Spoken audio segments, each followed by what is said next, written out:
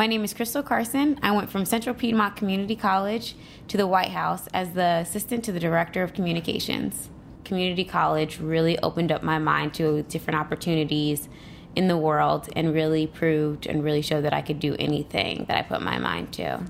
I think a lot of people look at community college as something that's unattainable or something that they can't do, and they don't realize that it really is a perfect gateway into any field and into any job. For students who are wondering if community college is the right decision for them, they should just do it. It provides a gateway into different fields. There's so many different diverse backgrounds that are there.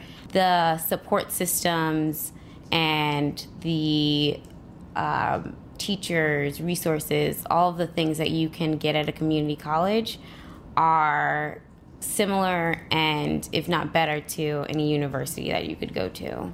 I do want to go back and get my bachelor's degree, but I don't feel that in the job that I have now that community college put me at a more disadvantage than anyone else that works in the White House.